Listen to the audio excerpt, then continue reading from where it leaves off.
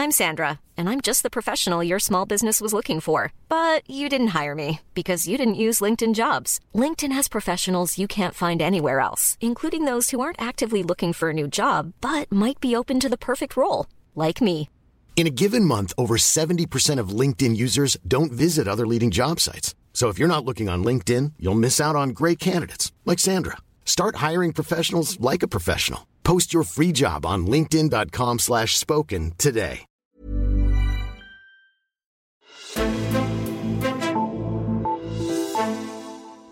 Der er nyt i sagen om Sjælsmark, hvor man nu har rundet 100 indberetninger på udrejsecentret. Det drejer sig om eksempelvis hærværk og vold og trusler mod personale.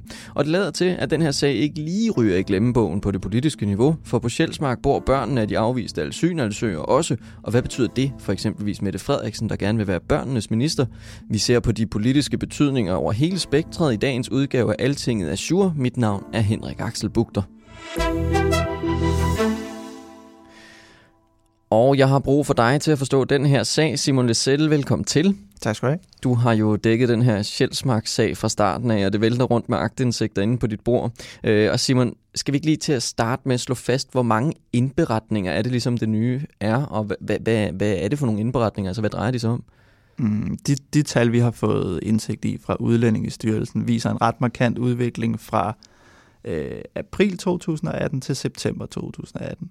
Ved udgangen af april 2018 havde der i alt været 45 indberetninger, og da så den nye opgørelse, vi har fået, som så går til midten af september 18, så har der så været 103 indberetninger. Så altså 58 ekstra indberetninger i en periode på lidt mere end 4 måneder. Ja, og så til dit spørgsmål om, hvad det handler om, jamen det er inddelt i forskellige kategorier, og der er alt mellem vold og trusler mod personalet, chikane, hærværk, mistanker om radikalisering, seksuelle krænkelser og så videre. Er de alle sammen steget? Der er nogen, der er steget mere end andre, vil jeg sige. Altså især vold og trusler mod personalet er steget, blandt andet. Men jeg tænker lidt, inden vi ser lidt på konsekvenserne af den her sag, så skal vi måske sådan lige træde et skridt tilbage og huske på, hvad den her sag egentlig, hvad der egentlig startede den her sag. Hvad var det, der fik det hele til at rulle?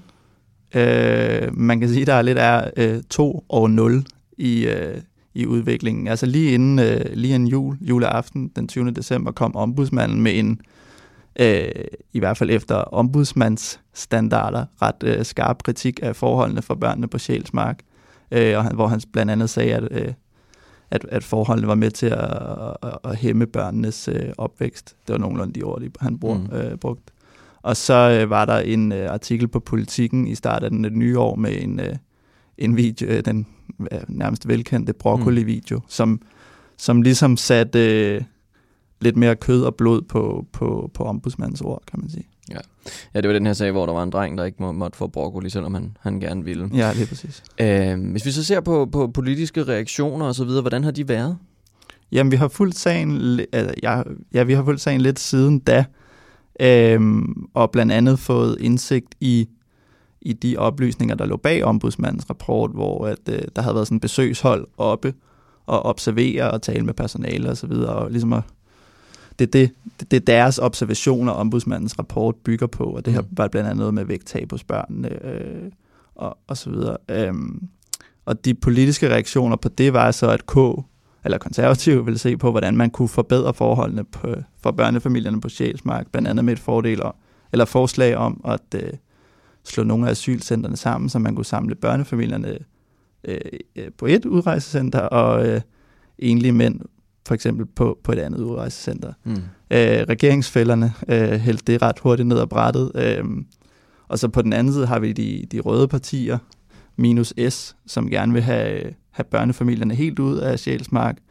Det er S så ikke klar til at imødekomme, så dermed har vi den her politiske låste situationer, eller i hvert fald status quo. Ja, hvis vi lige holder fast i det med de røde partier, hvordan sådan forholdet mellem resten af de røde partier og Socialdemokratiet, kan du ikke sætte nogle flere ord på det?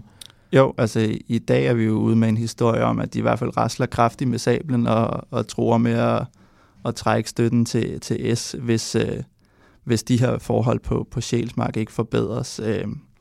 Radikales integrationsordfører, Sofie Carsten Nielsen, siger blandt andet, at hun har meget svært ved at forestille sig, at de kan bakke op om en S-ledet regering, hvis der ikke sker forbedringer. Mm-hmm. Og hvad med er det sådan, er det meldingerne hele vejen rundt? Ja, det er det. Altså, vi har både SF, Alternativet og Enhedslisten, der også melder sig i det kor. Okay. Altså siden den her sag, den sådan begyndt at rulle, så der er jo ikke rigtig kommet nogen forsøg på løsninger. Vi har mere hørt om nye indberetninger og andre dårlige sager, som er væltet frem. Og oppe i Hørsholm, der løber konservative borgmester rundt og prøver at råbe lidt op. Hvad er det, han sådan forsøger på deroppe? Ja, han har virkelig rettet nogle skarpe appeller til både sit eget parti og også det her senest, jeg talte med ham, altså til Folketinget, hvor han siger, at altså, staten kan simpelthen ikke være det her bekendt, men jeg ved ikke rigtig, altså lige nu har vi jo en lidt låst politisk situation, så en utilfreds borgmester, der siger, at hvis det var en hver anden institution, så var den blevet lukket, men det er ikke tilfældet med Sjælsmark, så ja, hvad kalder man sådan en situation? Ja, Catch-22, tror jeg. Ja. Han råber, der sker ikke så meget.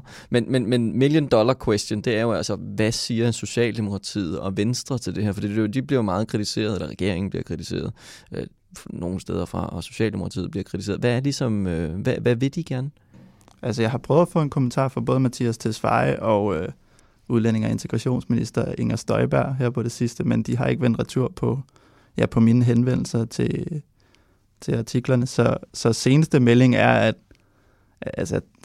det vi har, er, at hverken V eller S ønsker at forbedre forholdet, som det er lige nu i hvert fald. Okay. Hvad er sådan helt overordnet deres holdninger? Har de været ude med noget som helst? Altså S har jo sagt, at det er, hvis børnene ikke trives, så må kommunen altså i sidste instans tvangsfjerne børnene. Og det har der også været 3 tilfælde af, kan man sige. Ja. Okay. De her trusler, som du fortalte lidt om fra Mette Frederiksens støttepartier, hvis det nu var, hun skulle gå hen og vinde et folketingsvalg, er det reelle trusler, eller er det sådan lidt, du ved, en politisk kommentar, der er lidt spids? Ja, det her det bliver spændende jo, fordi altså, det er jo på den ene side en ret skarpe meldinger, altså alt det her med at sige, at man har svært ved at forestille sig, at man kan støtte en S-ledet regering, hvis der ikke sker forbedringer, som Radikale Venstre siger, og SF, der ligesom siger, at vi bliver ret bøvlet at have med at gøre, hvis der ikke sker forbedringer. Men så samtidig, når man så trykker dem på maven, så er det jo ikke ultimative krav. Så vi må se. Ja, præcis. Der er ikke så meget andet for. I første omgang, så skal du i hvert fald have tak for at fortælle om den seneste udvikling med, at der er kommet mange flere indberetninger op på Sjælsmark. I første omgang, tak til dig, tak, fordi jeg måtte komme. Men inden vi runder af, så har jeg fundet 3 historier fra Altingets katalog frem til dig. Tirsdag aften behandlede Folketinget borgerforslaget Dansk Klimalov nu, og her stod det klart, at hverken regeringen eller Dansk Folkeparti vil stemme ja til forslaget, der blandt andet lægger op til, at Danmark skal forpligte sig til nationale klimamål for at leve op til Paris-aftalen. Men initiativet har alligevel ikke været forgæves. Regeringen vil nemlig imødekomme ønsket om en ny klimalov, dog først på den anden side af folketingsvalget. Og så skal lovforslaget udarbejdes på regeringens egne præmisser. Regeringens indsats stopper ikke her. Det er også derfor, at vi i næste lovforsamling vil samle forslag til en ny klimalov, hvor Danmarks mål om at være klimaneutrale senest i 2050 selvfølgelig skal skrives ind, siger Energi-, Forsynings- og Klimaminister Lars Christian Lilleholt i en pressemeddelelse.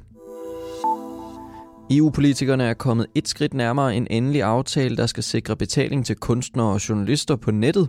Tirsdag eftermiddag stemte et flertal i EU's retsudvalg ja til den endelige aftaletekst til en copyright-reform, som har været snart 3 år undervejs.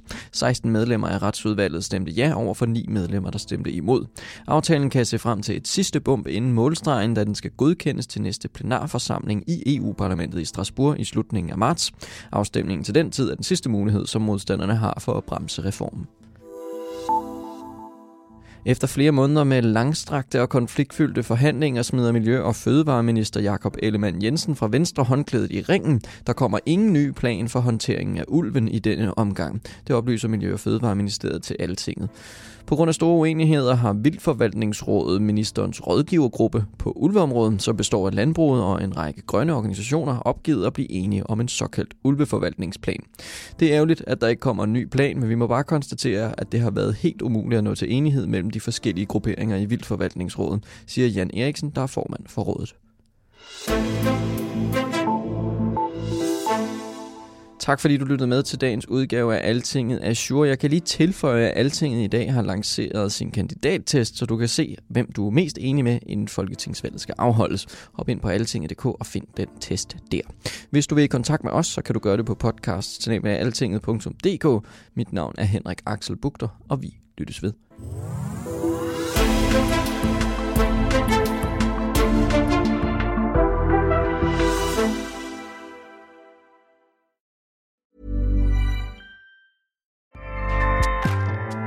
Acast powers the world's best podcasts. Here's a show that we recommend. The Real Housewives is a guilty pleasure for most, but if you're looking to not feel guilty about that pleasure, tune in to Everything Iconic with me, Danny Pellegrino, where I break down all the messy moments and behind-the-scenes antics of Bravo's popular franchise. And on Everything Iconic, I also interview celebrity guests like Kelly Ripa, Keke Palmer, Drew Barrymore, Cameron Diaz, and more about their guilty pleasures, their past work, and so much more. So if you're pop culture obsessed and find yourself watching way too much reality TV like me, tune into Everything Iconic with Danny Pellegrino, wherever you listen to podcasts. Acast helps creators launch, grow, and monetize their podcasts everywhere. Acast.com.